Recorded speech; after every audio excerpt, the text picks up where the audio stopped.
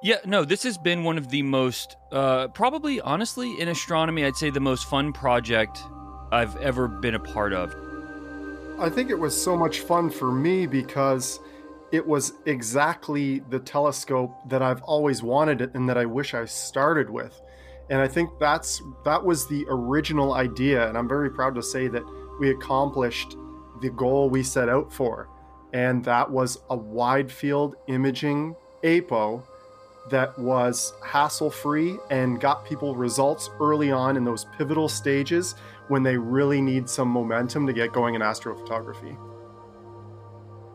That was Dustin Gibson from OPT Telescopes, aka my co host, along with Trevor Jones, also known as Astro Backyard, talking about the new telescope from Radian Telescopes, the Radian Raptor 61, an apochromatic refractor that, if you want to get into imaging, this is a telescope you're going to want to learn a lot more about. So let's get started. Hello, everyone, and welcome to Space Junk, a weekly podcast dedicated to the amazing hobby of amateur astronomy. Each week, we'll bring you interesting and fun discussions with an eye towards providing you with the latest information and advice on the tools, gadgets, software, and techniques for maximizing your enjoyment of the night sky.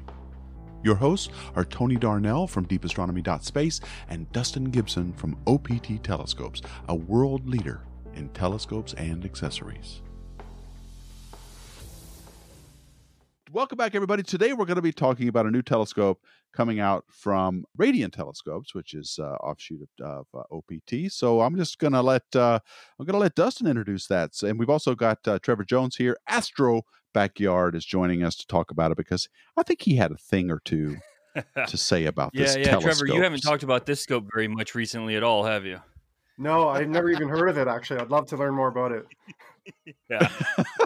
I know, man. I'm getting calls literally every day from all over the world now. I think the word has gotten out. Well, what do you expect when you're like, coming out with these amazing pieces of gear? So it's good news, right? I mean, that's what you want to have happen, right, Dustin? Yeah, no, this has been one of the most, probably honestly in astronomy, I'd say the most fun project I've ever been a part of, ever worked on. It's just when you take a challenge from the beginning and you have the time, you have the resources, you have everything you need to really just do a project right. It's so rewarding moving through the process because every challenge it just feels so much more exciting instead of feeling like a hurdle, because that's what happens in a lot of product development. It just feels overwhelming sometimes, and then you run into roadblocks and different or different sources go away or things happen. And so it never at any point felt like that from our side. It was just always like, well, what else can we do? How do we make this thing the right access for people into this hobby, and being able to tackle a project from that like passionate standpoint instead of always just trying to work within the confines of normal product development kind of practice. It was I don't know, man. Trevor, I've never had so much fun making a product. Well, I think it was so much fun for me because it was exactly the telescope that I've always wanted and that I wish I started with. And I think that was the original idea. And I'm very proud to say that we accomplished the goal we set out for. And that was a wide field imaging APO that was hassle-free and got people results early on in those pivotal stages when they really need some momentum to get going in astrophotography. My favorite part about our conversations, and I don't know how many times I said this through the last 8 months, is we were talking about this. At first it was you and I driving in my car out to the desert is where this all came up. If you remember that conversation, just the idea that like, well, what if moment. But since then, it's all those conversations that we had that felt to me very, very much like there's a narrative here that I wish more people, honestly, like, I don't know how else to say it. I wish people knew you a little more behind the scenes than is really possible, even though like people spend a lot of time on your YouTube and everything. And I know, they're going to hear you on the podcast, and there's a lot you can learn about somebody. But there's so much that comes out in those conversations behind the scenes that I think that's kind of what we should dig into right now, if you don't mind, is like, how did you get here and why is that what you wanted to develop? Because you've used, I mean, how many telescopes? Can you count them at this point? A lot, yeah. Probably somewhere around 30 or more than 30, I would say. Yeah, that's not a normal sample size for people in the industry because, it can be a challenge to get into a new system, not just financially, but also, there are different adapters and there are different, issues that come up optically with certain types or balancing. Can my mount hold this? All of that stuff for each system you use. So, you have a very unique perspective in that you've tried a lot of different stuff. I'd like to think so, yeah. And I have the unique perspective of explaining it to people all the way along. It's like through each of those telescopes that I mentioned, the 30, I was recording videos explaining the features of them and sometimes stumbling because it's like, I actually don't have a great answer for this part and I'm still trying to figure it out. So it was very clear to me the type of product that I was hoping that we would come up with. And I feel like we got it. I have, I have tried to just be very aware of like, what is said and how it goes out, especially when it pertains to like our conversations behind the scenes, because I mean, a lot of it's your personal life and it's your personal preference in, what you like in this hobby. And when you do cross the lines, I mean, trust me, I know this as well as anybody, where your hobby, your passion also becomes your career. You can get very protective about the little things that you enjoy in it, and that like, how much do I share with people? How much is just for me, and like different things like that. Like for instance, to not make it so like kind of hard to understand what I'm saying, because I know I'm not doing a great job of explaining it. Like processing for me. Processing is something that I just do almost as like a meditation, man. I'll sit there and I don't really have any goal. But I've been asked a lot of times to go do like processing workshops, and I always turn that down because it's like, it's not really what I do. I'm not the right guy for one thing. There are people that are so much better at it than me, but there are parts of this hobby that are like uniquely personal that you're just kind of like, man, it's not even a thing. Like I just sit there and it's part of what I just enjoy and kind of connect with. And I didn't, I never wanted to bring out any of the details of the conversations, like I said, behind the scenes that maybe could be that for you. So I know there's still a lot of stuff here that's kind of doors unopened for people for the narrative of how this really came about. And that's why I think, for whatever you do want to share, we should talk about how you ended up here, because there were no restrictions on this plan. You could have just as easily built a 24-inch telescope with 4,000 millimeters of focal length, right? Right. Yeah. First of all, I totally understand where you're coming from, where there's aspects of the hobby that are just for you. And there's nothing wrong with that. You don't have to say, well, you know what, I have to get good at teaching image processing. There's no reason you have to do that. It can be just for you, just enjoy it. And I can definitely relate with the image processing. Although I do tutorials, a lot of it is just 6 hours of me with headphones on, listening to the Interstellar soundtrack and just having a ball on my latest data. So I totally get that. But as for the behind the scenes of this telescope and why it was so important to me, and I feel like I really did put my heart and soul into the not only every thought behind the design, but also what I wanted it to be, and tried to steer it in the direction that I had in mind. And it's because I really believe in the power of getting, I think this hobby is a lot bigger than, I think it will be a lot bigger than it is right now. I realize it's exciting and I feel like it's starting to take off, but I honestly think it's going to be 10 times more popular than it is right now in about 5 years. I can see it coming, and I wanted to, and maybe it's a bit selfish, I wanted to have the telescope that's the gateway into deep sky astrophotography from those people that are just shooting nightscapes. Maybe they got their first star tracker. I want to have the telescope that takes them off the deep end. And that's honestly it. It's the gateway telescope, and I truly believe that it has what it takes to do that. Because man, it's got to have everything right to accomplish that, because it's a steep hurdle for a lot of people. But when you say the hobby, what are you talking about? Imaging, or are you talking about observing and imaging all of it? Because what do you mean when you mean the hobby? You're right, Tony. I generalize it, and I throw the word the hobby around, and I live and breathe astrophotography. So when I say hobby, and for future reference throughout this conversation, I'm referring to astrophotography. I love astronomy and space and the entire experience, but astrophotography is my specialty and where I think I can actually have an influence. Oh, okay. All right. And why do you think it's going to be 10 times bigger? All the platforms that are in place right now, I know I've seen the Instagram community. It's a great benchmark for where I see this explosion. So I had my Instagram account in 2014. I was one of the few astrophotographers that was shooting deep sky images on Instagram. I know Instagram itself wasn't as big as it is now, but the difference now in this massive community of deep sky astrophotographers on Instagram and on Facebook and in the forums, it's just so much bigger than it was 5-6 years ago, because I've been doing this hobby, astrophotography, for 10 years.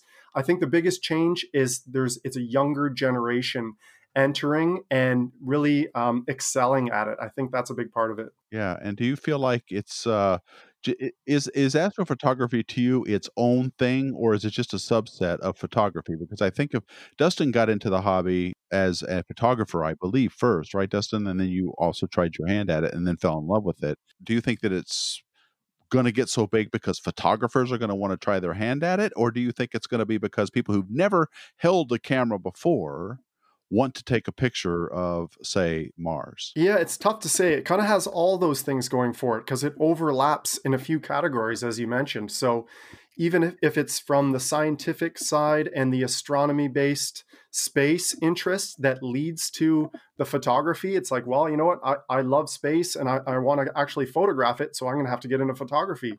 I know that that's a path that a lot of people take too. Me personally, I'm more of an art side of things as opposed to science. So it was more of the photography and astronomy all at once. So I really think the explosion and the younger generation is probably going to lean from the photography side of things. But to be honest, space and astronomy is so fascinating and so amazing that it has that ability to just capture attention. So even for people that had no interest in astronomy previously or very loose, through photography, I think can get really hooked on it. Photography is a shareable experience. We talk about this from time to time when we compare the two hobbies, and we really do kind of segment them off individually, not because the people that enjoy one won't enjoy the other. Almost everybody that does astrophotography still loves looking through telescopes. And I don't know if it's as much vice versa, but to a large degree, I'd say it is. So people enjoy usually multiple aspects of the hobby, but it's they're two completely different skill sets. And you are, as an astrophotographer, it really should probably be reversed, because you end up learning more first about photography than you do astronomy. And as a visual astronomer, I'd say you learn more about the night sky and astronomy than you generally do about the equipment itself and things like that. But when you're doing astrophotography, there's just no room for error in equipment at all. The equipment has to, in photography as well, there's really no type of photography where it's like, well, it's fine if my lens is loose and just shaking on the front of the, you can't get away with that stuff. There's just no room for error. And then when you're trying to photograph something like deep space, where you're focused to infinity, anything that goes wrong, I mean, you got to be tracking the rate the Earth is moving exactly and in the opposite direction, and then guiding for anything that changes, for, the wind moves, or, somebody walks by, like everything is stacked against you. Your equipment really has to be perfect, even when you're talking about wide field. And so tackling a challenge like this for that side of the hobby is no small task, right? Which we learned together very quickly. Should we start talking about the telescope, because we haven't talked about it much yet? Do you want to go into describing what it is and what it can do, and some of the challenges that you've overcome with it? Yeah, well, I still, so yes, I want to dig into that because for one thing, I'm just so proud of how the whole thing came along, and like you, I love the artistic aspect of this, and I love the global reach that astronomy has for people. But I think that as a community, if we just isolated people with an interest in astronomy globally, I think the community is underserved. And I don't think that it's been any intentional, misrepresentation or, misleading marketing or anything like that. I just think that it's a relatively new, it's an extremely new hobby. And the infrastructure to push it out to the masses has, yet to exist until very recently, even was it starting to be developed. So, I think the first question that I would really still like to dig into is your why. Because like I said, I mean, when we started talking from the first time this conversation came up, most people, and probably myself included, when I think about like what's the ultimate dream scope, man, I think this massive thing the size of a Greyhound bus, in my backyard on a direct drive mount and all this stuff. But you literally, from the first time we said, what's the dream scope? You're going to develop this scope. Like, what's your dream scope? It was this from the first conversation. And that's the why that I want to understand. It's so interesting because I have to be reminded of that when people see this that are new to astrophotography and potentially astronomy, and they see this little 61 millimeter telescope, they might be thinking, that's it? That's the perfect telescope? That's the one you designed, this little piece of glass? But that is my dream scope. The best way to describe how we pulled that off is that on Friday night, I went to a brand new location, brought very limited gear, including the Raptor 61. I photographed the Andromeda Galaxy. It's my favorite picture I've ever taken of that galaxy. And that night, that whole experience was absolutely so polished from setup to tear down. I didn't even think about the telescope. That was the last thing I thought of. I thought about the experience under the night sky, photographing that target, and the pictures I was taking, but fiddling with the telescope was something that was non-existent, and I don't know if that's ever happened before. So a perfect telescope is one you don't have to think about, right? It really is.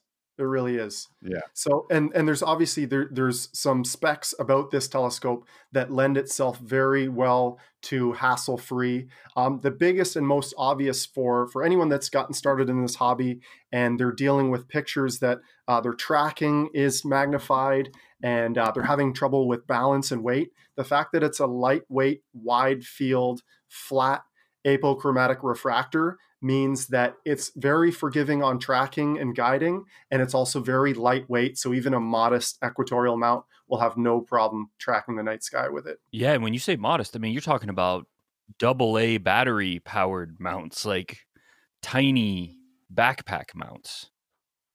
Not big, I'm going to carry out a deep cell or deep cycle car battery or whatever, marine battery.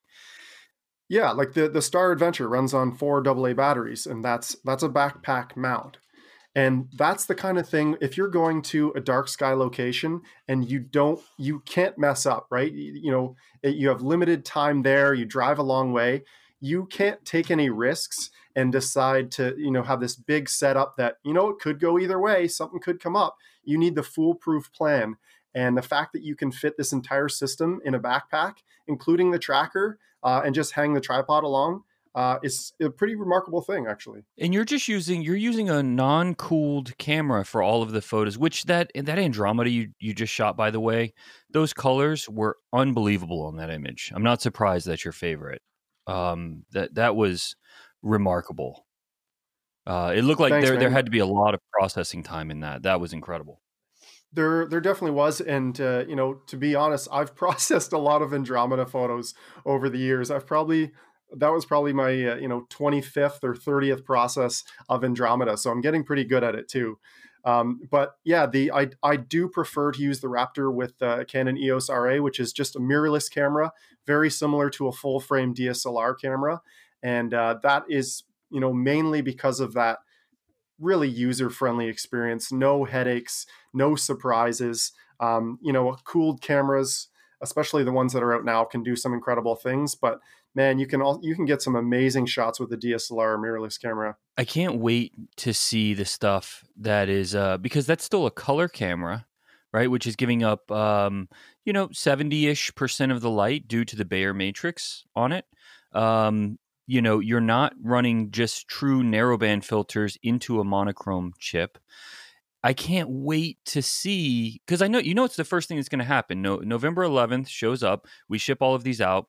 The next day, there will be a lot of these really nice, like the new ZWO 6200s, monochrome with 3 nanometer filters, where people are just going to push it absolutely as far as it can go. And what's really exciting is that these images already look like top tier. Like, nobody would be surprised if that recent image got an APOD. Like, nobody would be surprised at all. It's APOD quality.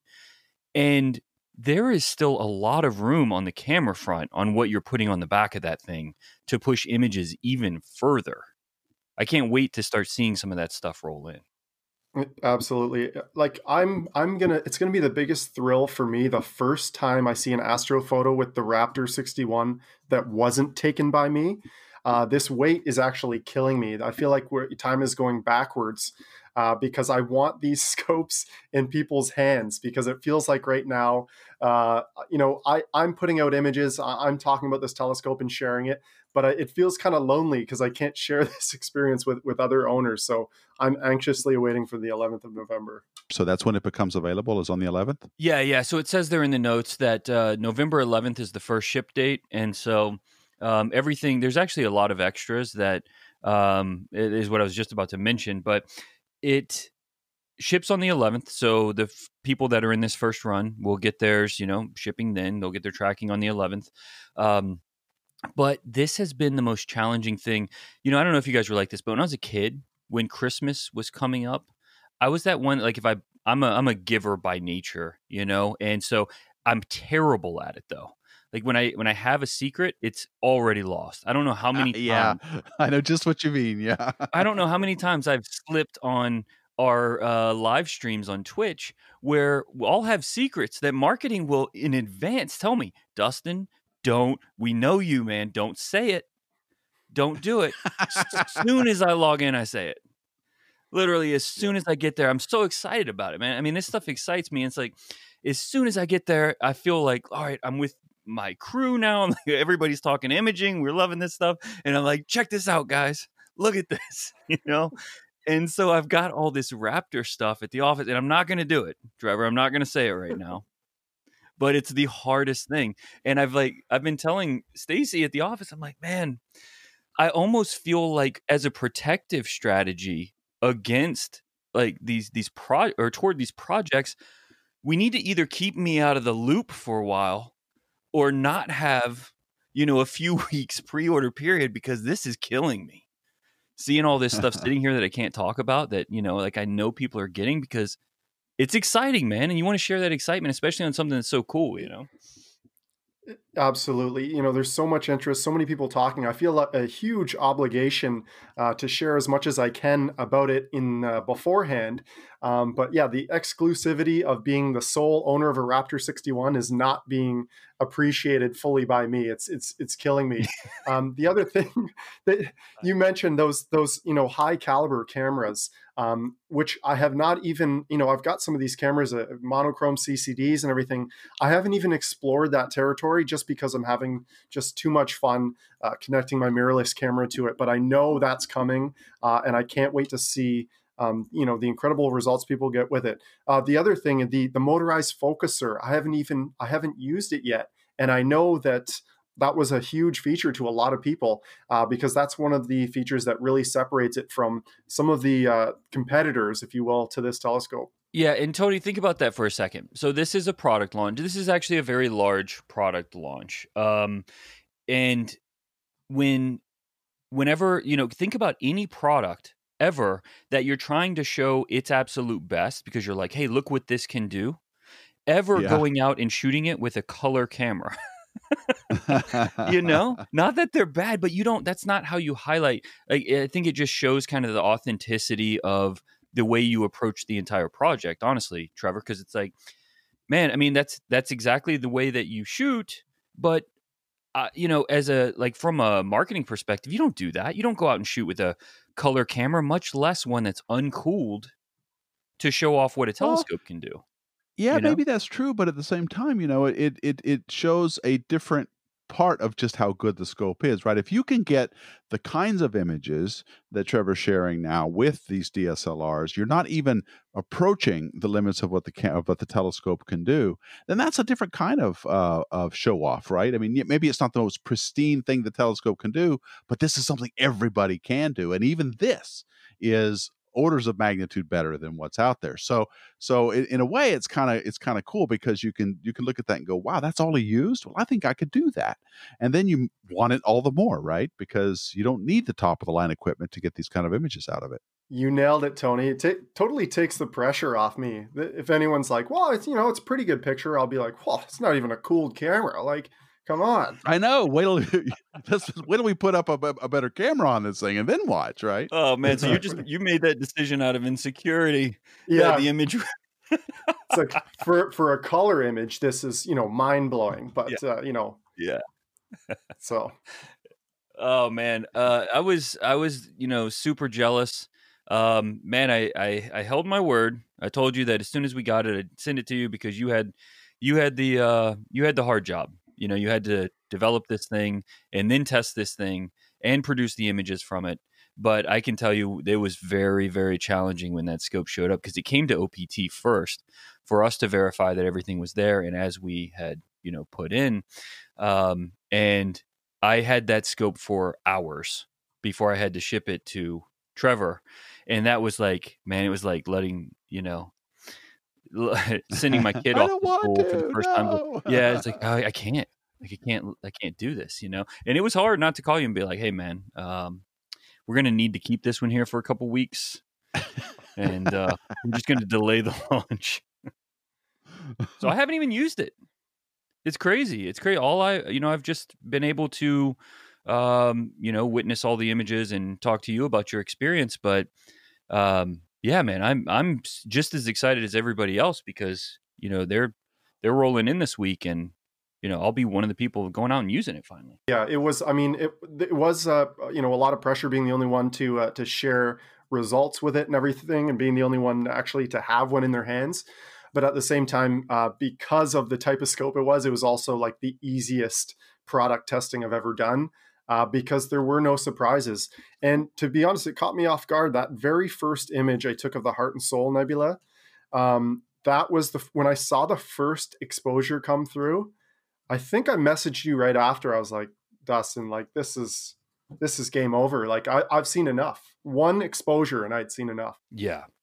Yeah, I immediately sent that to Jeff, our director of marketing, and I was just like, this just came from Trevor. And all I got back was one of those emojis with the head exploding, and it just said, dude, ... Hey, I was like, yeah, exactly. There's nothing you can say. Like that image is not, it still is too. I mean, we have that posted on the page for anybody that wants to see it, but I love that wide field, man. I never get enough of that.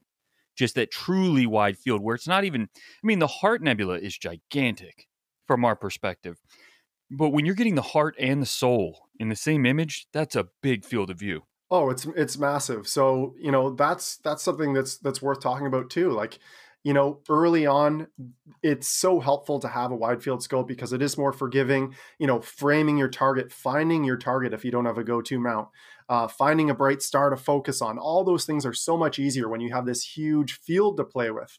But if someone's looking to go really deep into small, tiny galaxies or photograph planets, the Raptor 61 is not for you. This is a wide field imaging refractor for large nebulae and the largest galaxies like Andromeda and M33 and stuff like that. So it's not something I talked about it because it is kind of obvious to anyone that's been in the astrophotography hobby for even a few months. But yeah, it's wide. It is not high magnification by any means. And I think that's fair. It's not something we've talked about enough, is really who it's not for. Because it's not. It really isn't for everyone. Like, I know that I'm going to get questions about, because I get the questions about this for every single telescope that we sell, but how do I shoot Jupiter with it? How do I shoot Saturn? This is not a planetary system. It's not that you can't do it, but it's certain. There's so many things out there that will outperform it. And I would say the same thing about visual astronomy. This really, it can do it, but you can spend the same or potentially even less money and get something that's going to outperform it if you're just going to do visual observing.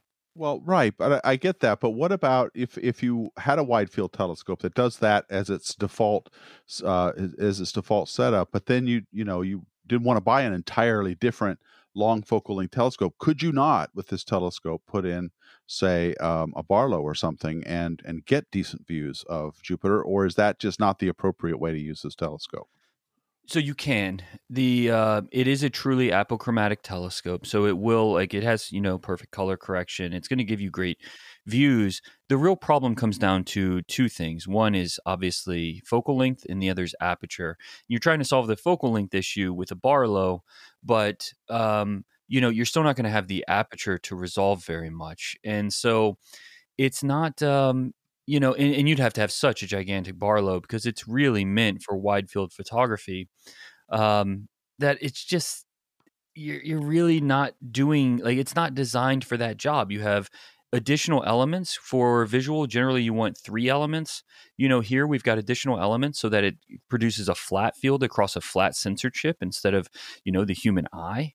And when you start looking at all of that stuff, it's like, well, why would I give up the additional contrast? And because that's what visual scopes are great at, is essentially they do a little bit of the post-processing for you before the light hits your eye, because you don't have any post-processing on visual. With astrophotography, it's the exact opposite. You want to get all of the data you possibly can. You want your images to come through with maximum dynamic range, which ultimately makes the image look a bit flat before you process it. And for visual, you don't want that. You want it to be kind of like, you might use oil spacing, which is going to inhibit some of the color correction. It's not a great thing for color correction, but it's kind of cheating toward that pre-processing your image so that when you see it, it looks a little better visually. And that's why I'm saying, like, things that are great for visual are not necessarily great for astrophotography. And so if you're leaning and saying 80% of my shooting is going to be wide field astrophotography, or I'm going to shoot wide and crop with these new high resolution cameras, then yes, this is absolutely the right scope. Because if you're only going to be using it for 10 or 20% for the other stuff, then great. Like, you're not going to get the best view in the world of Jupiter through it. But that's not what you're using it for. And if you just want to see it from time to time, great. Yeah, absolutely. It can do that.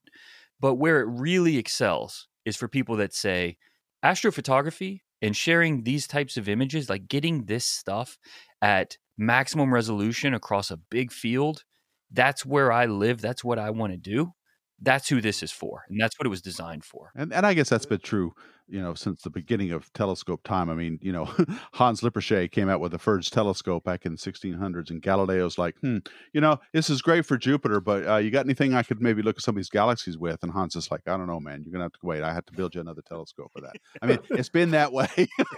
It's been that way since the beginning of. Yeah, it'll take me a few hundred years before we get there. But hey, you keep that up on the list there. We'll take care of you later. It's true of all telescopes. It's just telescopes are expensive to develop. They're challenging to get right. And so it's a lot easier to market something as this can do everything than it is to just say, look, this is what this is designed for and great at. And there are other tools for other jobs, but we wanted this from the beginning to be something that serves astrophotographers. And so we never felt obligated to make any of the componentry, anything about it, designed from the ground up to be the best at visual. There's nothing in it that was designed for visual use. I think it's interesting when you compare it to a camera lens. So I've got a lot of telephoto lenses. I've got a 300, a 400, f5.6. And because it's actually, when you look at the specs, it's almost obvious. It's like, well, let's compare it to a camera lens. And when you do that, the Raptor 61 really starts to stand out. The price tag being one of them, because if either of you have bought telephoto lenses before, you know that sub $1,000 lens is almost non-existent. Yeah. But because this triplet is f4.5, that's usually what the telescopes are lacking in. They can't meet that f ratio that some of these lenses have. But at f4.5, that's very comparable to, say, an f4 300 millimeter lens. But the difference is, with this, you have all the mounting hardware ready to go to put on an equatorial mount, which these lenses aren't, and the focuser, which is, essential for astrophotography. Well, I'm glad you brought up the comparison with a camera lens, because I think that's a great analogy. How does it compare optically with some of these lenses? I mean, I'm interested in knowing how you guys decided, well, it's going to be this aperture, we're going to put this kind of coatings on it, the glass is going to be made of this. How are those decisions made? And how does it compare with, say, the telephoto lenses you were just talking about? So before I let Dustin answer this probably, properly, because I'm sure he has a better answer, but I would say that the optics of a triplet APO are very comparable to, say, something like a Canon L series lens, because I know chromatic aberration is very minimal. They're flat. The aperture's, very similar. So, and taking photos with each of them, I noticed, similar results in terms of star quality, with them actually being sharper and flatter on the Raptor 61, but maybe Dustin has a more precise answer for that. Yes. So there were a million of these things that came up, Tony. As you can imagine, right? Because you have to think about every single one, and every decision you make, there's a consequence or an implication in this, right? So we can push as far as we want, but every time we do, we know we drive price up. So for instance, let's say that we wanted our glass to be 96% transmission and color correction to point A or whatever, or some arbitrary number. We wanted color correction to be to where the human eye is not going to be able to tell the difference. You would really have to analyze this stuff with a computer program to tell. You can still push past that to where you could get the bragging rights of oh, mine is 96.3% or 96.4%. But that 0.4 will have zero impact on an image, to where no two people in the world, nobody could look at these two images and tell which one is 96 and 97. No one. And so what we tried to do was find that balance, starting at a place of what is the absolute best package that can come into existence at a price point that is affordable, like we said, like Trevor was saying, at something that people are already doing. So people buy telephoto lenses, they're always more than $1,000. You get it, especially one that can be focused to infinity well to shoot stuff like that. You're in the $3,000-$4,000 range. And so how do we get this under $1,000 and push everything to a spec that people won't feel like they lost anything, which means it has to be only computer program detectable. I want people to look at this and say, yep, that's perfect color correction. But then stop right there. And don't say, all right, now let's push it to where, if we get a really nice computer, we're going to find this. No. Because now we're going to drive the price up to $1,800 for something that doesn't offer an additional benefit to the photographer that we're trying to serve. Not the one that's going out and doing science, not the one that's going out and doing anything other than taking their best photos. Right? That's the only one we felt obligated to serve. And so that's where all of our decisions were capped, is how do we get there where they don't have to compromise on their images? Period. If they're compromising, we start over. It can't be well, it's pretty color corrected. No, it has to be they're not compromising. They will not have issues in their image. And when we get there, let's stop. Let's stop pushing it forward, because I don't want to drive the price up anywhere beyond what it has to. This, first and foremost, has to be accessible. That makes a lot of sense because you've got, you may have bragging rights that say 97% transmission or whatever, but it came at a cost of $1,000 more than when Exactly. you would have paid, at 96 or whatever. So yeah, it totally makes sense. Exactly. And I've probably gotten a series of, 15 different spec questions that, people are getting frustrated with because I keep answering with images. And I keep telling people, even on the stream, I answer these questions with images. And Well, they that's ask, the well, currency. yeah, they're like, well, why don't you, other scopes tell me this, or other scopes tell me this, or, I want to know exactly. I mean, I'm getting questions down to like, well, if I put a filter in, it's changing the F ratio because now there's refraction through a filter in the back, and that's 3 millimeters thick, and that's going to change my F ratio from f4.5 to f4.99927. And I'm just like, this is the exact thing that Trevor and I were trying to avoid. And this is why I will not engage that conversation, is because we are trying to serve the community and expand the community. And that type of, marketing, that type of, even just pushing information out into a community, for one, it isolates the people that enjoy that, which is a very, very small percentage. And then what it does is it segregates the market, and it gets people always looking for something negative instead of driving their images forward in a positive direction together. And so we just don't participate in that. It's just this simple. Look at the image. Try to find something wrong with it, because I promise you, however hard you're trying to find it, we've tried harder. So look at the image, try to find something wrong with it. And as you just said, those images are the currency. This is astrophotography, and the images are the hobby. It is not picking apart manufacturing practices of glass, across 4 different countries. That is not the hobby. And so if you want to argue about stuff like that, great. But that is not the goal of this scope. This goal is to create a brand new access to a hobby that we feel like more people should enjoy. And if we can do that, and we have, then we feel like our job was complete. And that's exactly what this mission was from the beginning. Well, going back to the comparison with the telephoto lenses, then, is that a fair comparison? Because correct me if I'm wrong, these lenses that you're saying are, a couple $1,000s, don't they also have to have movable elements in them, or are they not zoom? Are you just talking about fixed I was focal length telephotos? I was talking about prime telephotos that are the most comparable. Okay, all right then. Yeah. Okay, got You it. All probably right. get So this yeah, that would add question a lot of cost, it would seem to me, when you're moving elements in and out. well, and it's actually a very bad focal length. thing for what we do for astrophotography. I get this question all the time. I'd imagine you probably get this question more than I do too, Trevor. So feel free to jump in. But the question at its base is, when you hook a camera to a telescope, you're essentially just making that telescope a lens instead of just a normal telescope, right? And so what's the difference? Why not just use a lens?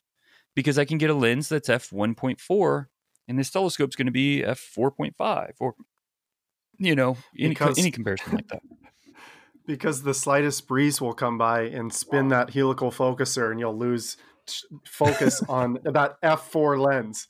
There's a lot of little subtle things that go into, and you almost have to go through it for yourself outside in the dark to understand why telescopes exist, especially imaging APOs over a lens. Even when you compare the focal length and the F ratios, they seem similar, but it's a totally different user experience. You get into automatic focusers and mounting guide scopes and locking the focus and, everything that comes along with a telescope. And so we've actually been really fortunate on our side, because we have, OPT for a long time was actually, the other side of it was the camera company, normal, traditional photography. So we had all these lenses. I mean, we still probably have 1,000 lenses at the shop right now. And these are things that we've done a lot of testing with. And what happens, and we teach our team this in the OPT University trainings, but they're very, very different. They're designed for different purposes. And if you really start to break it down, some of this stuff, it kind of clicks and makes sense. Think about how many elements in the first place your camera lens has. Generally, camera lens is going to have somewhere between 14 and 18 elements. Telescopes take the minimalist approach. You want as few elements as possible. So to get perfect color correction, you need 3. And then if you want to make it not perfectly color corrected for the human eye, but instead a flat camera sensor, then you need to add additional elements. 3 will not be enough, but it's not many. Generally, a couple of elements and you're there. So you might have 5 or 6 elements total in your system. Every single element, you don't think of that as another good thing. You want as few as possible. Every single element is offering its own transmission, which means you're losing a portion of the light every time it hits that glass. And now you've got internal reflections, you've got other things happening, and that stuff can also dampen contrast. And here's the other thing, and this is the most important thing. Telescopes are designed to do one thing, which is be focused at infinity at a fixed aperture. Okay, so they only are meant to perform focused at infinity. Where camera lenses are designed to be focused is never at infinity. And so they can do it, but it is not what they are designed to do. They operate best generally at about their mid aperture and generally somewhere about their mid focal range. And so you don't want to take something that's like redlining your car and being like, that's where it absolutely performs best, is when it's just all the way past the red line. It's like, no, it can do that, but it's not going to perform very well. And that's exactly what's, what you'll see if you compare lenses, and we took out some really, really nice Leica glass. I still do a lot for Fujifilm, with like astro images. And I have images posted with the Fujifilm. These are big, medium format. 5 times the cost of this telescope lenses that are, fixed focal length. And they still, when you look at the images, it's very obvious, especially in the corners, that one was a telescope and the other was a camera lens. And the camera lens, an inexpensive telescope will generally beat a very expensive camera lens just because it was only designed to perform there. It's not nearly as versatile. You're not going to take it to the zoo with you. But if you're only shooting at night, pointed up, it is absolutely going to be sharper across the entire image, and it's going to be much, much better performing when focused to infinity.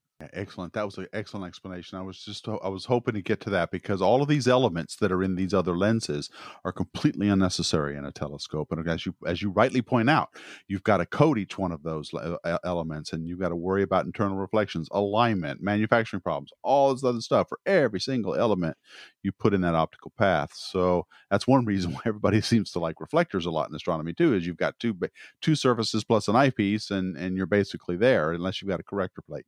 So it's in many ways not a fair comparison, and that's where I was hoping to go with this. Because the telescopes, a $700, $800, or even in this case a $999 telescope will outperform camera lenses I've used that $20,000 plus, on like phase 1 stuff and things. It's just not what they're designed for. Those things will win at what they are designed for, but when you start pointing them up at the sky, they just aren't designed well for that purpose. And so, they can go out and they can shoot the Milky Way and they can do a really great job at that. But you start trying to get deep space stuff and it's going to leave you wanting, and spending more on it is not going to solve the problem for you. It's really just the wrong tool for the job. So these images on the website that I'm looking at now, that you took with I assume you took these, Trevor. I don't know, but they're beautiful images. But what kind of field of view are we talking about here with this telescope? Couple degrees? A couple. I think it was closer to 3 with this full frame sensor on here. Yeah, it's pretty massive. I don't know the exact, but and that's a good point. It will change with the camera you put on it. That's an excellent point. So I'm glad. But so yeah, about 2 or 3. Yeah, about there. Yeah, I don't know the specifics. But Dustin mentioned a good point about it's so wide that you can actually, with the a modern camera and the resolution, you can crop and get some pretty amazing results. I did a standalone image of just the Soul Nebula from the Heart and Soul Nebula image, and it's my best Soul Nebula to date. So it's just, I think it's very versatile when you have, so this one of the Heart and Soul is cropped maybe 10% in. But I did a standalone Soul Nebula, that really holds its own as its own entire image, which is, huge 50% crop of that entire sensor. Cool. Wow. Yeah. And I'll say this, and it will only, it will probably only register as even partially controversial to super nerds like us. But I think that the majority of the shooting over the next 5 to 10 years is going to be done that way, with that mindset, which is shoot wide and crop. I think that's where it's going, because cameras are just so damn good now. So ridiculously good. I mean, for a long time, like, the standard that everyone was using was the 8300 CCD chip. That's an 8 megapixel chip that's really small. I mean, a fraction of the size of the CMOS camera you're using now, your mirrorless camera. And, look at some of these new chips that are 60 megapixels plus and full frame, compared to the 8300, which was very noisy, very low quantum efficiency, had all kinds of issues. Calibration was exceedingly, like, so unbelievably important. And, it was like all of the best images were coming off of chips like those. And so you would really need to make sure you match that pixel size to a focal length and go after your targets to really try to get close to the framing, because you just don't have the resolution to give up if you're shooting too much context in the image. But now, if you're shooting 60 megapixels, I mean, think about this for a second. You shoot the Heart and the Soul Nebula. You didn't shoot one image. Of course, you can use it that way. But let's say you cut the image down the middle. You've still got 30 megapixel images. You could cut them down the middle again and still have twice the resolution you had on the old imaging standard. I know, you're right about that. These chips are redonk as far as how much they've got, pixels. It's just like, are you kidding me, man? It's spoiled. But, it used to be the holy grail was to get as good as a 35 millimeter film frame. And that was it. Well, that's long since been blown away. So this is, this is amazing. Yeah. It's true. And I think you're right. One good camera and you're set. I think that's what, and they're starting to get, because computers are getting better right there along with the cameras. And so read rates are just going through the roof. I mean, the newest QHY camera even has a fiber option, which is like, I mean, you can take this gigantic 60 megapixel chip and run Planetary off of it. Yeah, that's crazy. Wow. Is that the 600? Yeah, the 600, the Pro version has that. And so it's just like, I think that's going to be a lot of the new MO for imaging, because like you mentioned at the very beginning of this, you're like, man, wide field just solves a lot of problems, the inherent problems with imaging. Atmosphere issues are major issues in most places in the world. If you live, on a mountain in Hawaii or in Chile, listen, I'm jealous and I'm happy to visit you anytime. But you're not in the normal, situation. Most people don't have those kind of skies or access to them. And so having the atmospheric issues above you, the more focal length you get, the more you're amplifying those issues. And the more that tracking becomes important. Now you got to buy a better mount. The more that guiding becomes more important. You got to have a bigger guiding sensor because your field of view just got smaller, that long focal length. And every little detail becomes more challenging. The weight, it's no longer portable.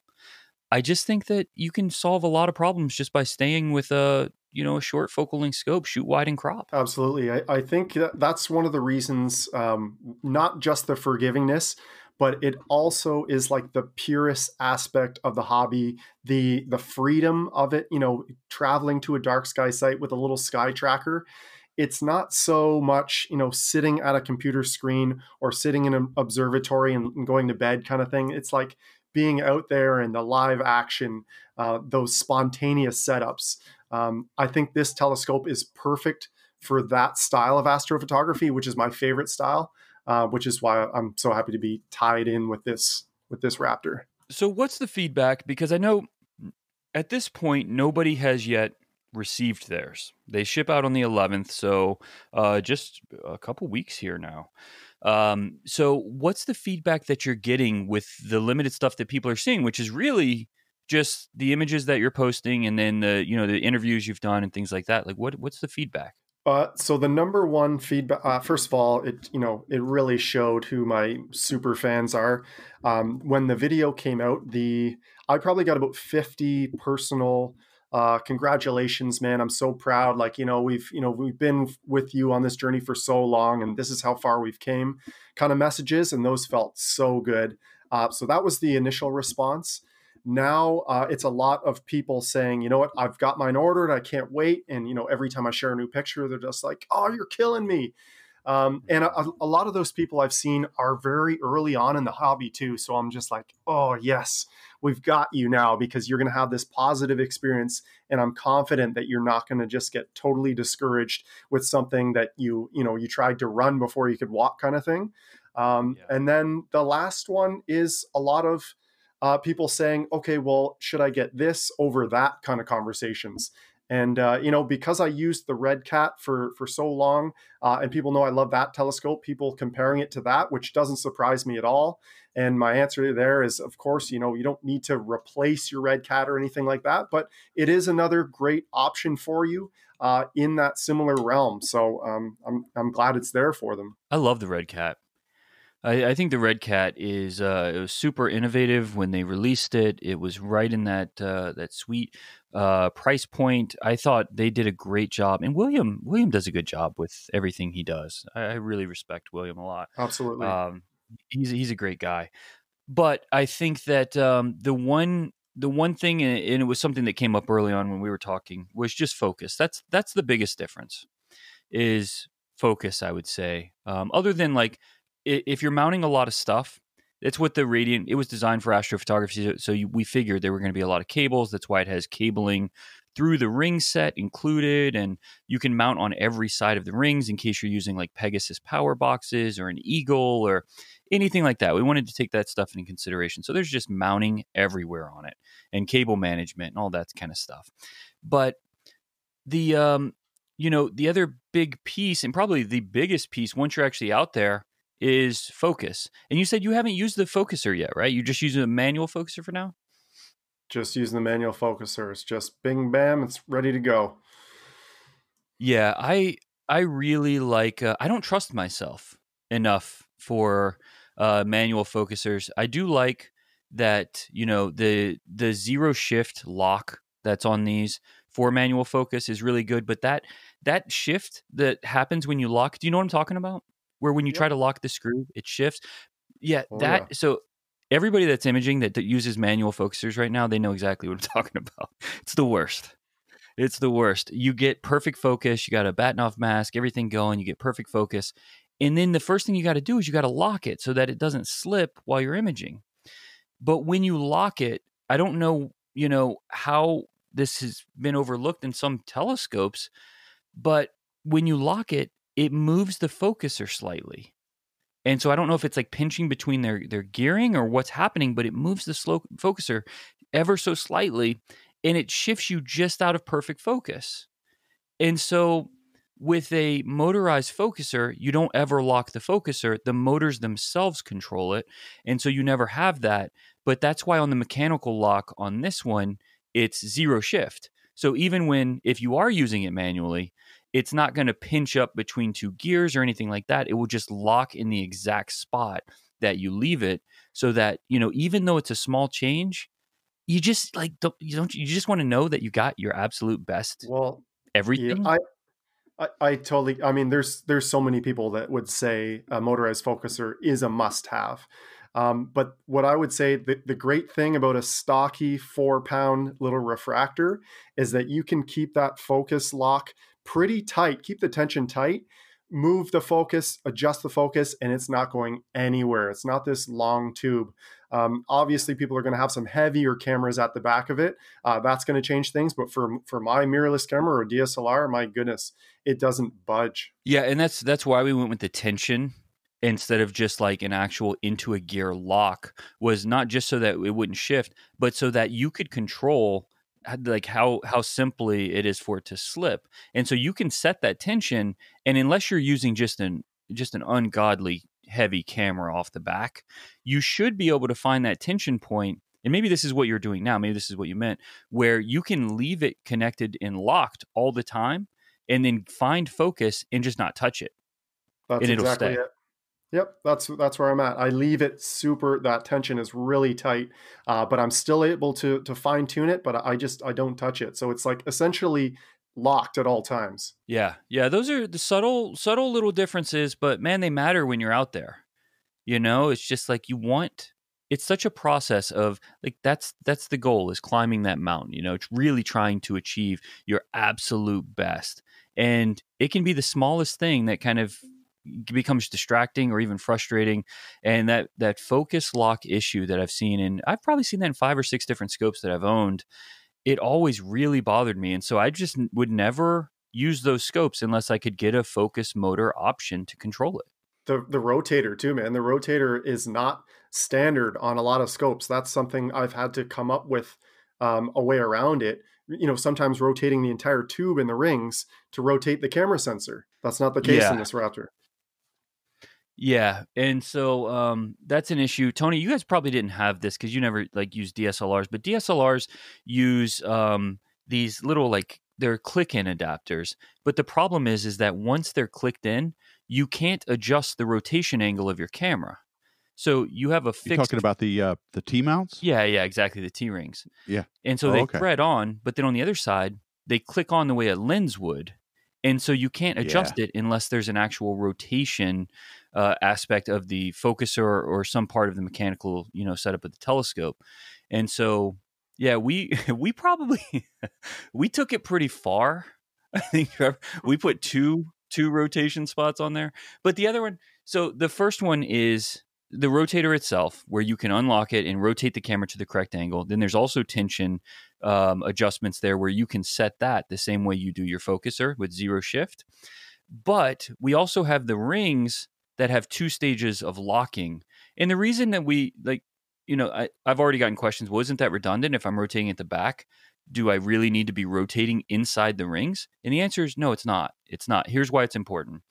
When you start putting this on smaller and smaller mounts, what you'll find, especially if you're using a big camera, is that as it comes down into certain orientations on the mount, it might run into a tripod leg in a certain, fixed orientation. And so being able to just unhook those rings, because like I said, they're 2 stages. So the first clamp holds it in, the second clamp locks it down. So if you're just holding it in, you can rotate the whole telescope, the whole assembly inside the rings to make sure that when it swings down, it doesn't run into things. It has nothing to do with framing. It has everything to do with making sure that you're clear of obstructions in your system. And so, there are a few rotation adjustments on this one. I believe that's called attention to detail. Yeah. We're going to get Tony shooting one of these. Is there anything, guys, you want to add to the episode before we call it a quit, before we close it out? I can't believe it's already been an hour. Yeah, that flew by. No, I mean, I think that, I think there's so much to talk about, and I'm sure we're going to be talking. I know that November 11th rolls around. I feel like this is all we're going to be talking about. I'm already getting more and more messages by the day. So I just say that, people that want more information, just stay tuned. Definitely watch Trevor's account, Astro Backyard, both on YouTube, but then on Instagram. You've been posting a lot of your stuff to Instagram there more recently with it. Yeah, every clear night chance I get. And, it might look like, with the only person to own a Raptor 61, I'd want to just keep showing it off. But to be totally honest with you, it would be the telescope that I reach for first in most situations anyway. So again, just leading towards, the fact that this has been the easiest product review and probably most enjoyable that I've ever done. All right. Well, good. Well, I guess we'll go ahead and close it out there. I want to thank Trevor Jones from Astro Backyard for joining us, and also Dustin, of course, from OPT. You guys need to check out this telescope. If you don't know what we're talking about, go to OPT's website, optcorp.com, search for the Radian Raptor 61. You'll see all the information on it there, and the first batch is shipping out November 11th, and more to come. So definitely keep your eye out for this, and as we hope you will always keep doing, I want to thank you first for listening, and as always, keep looking up. Space Junk is produced by Deep Astronomy and sponsored by OPT Telescopes in Carlsbad, California. Please visit our website at spacejunkpodcast.com. Also, please send any questions and comments or ideas for new episodes to spacejunk@deepastronomy.com.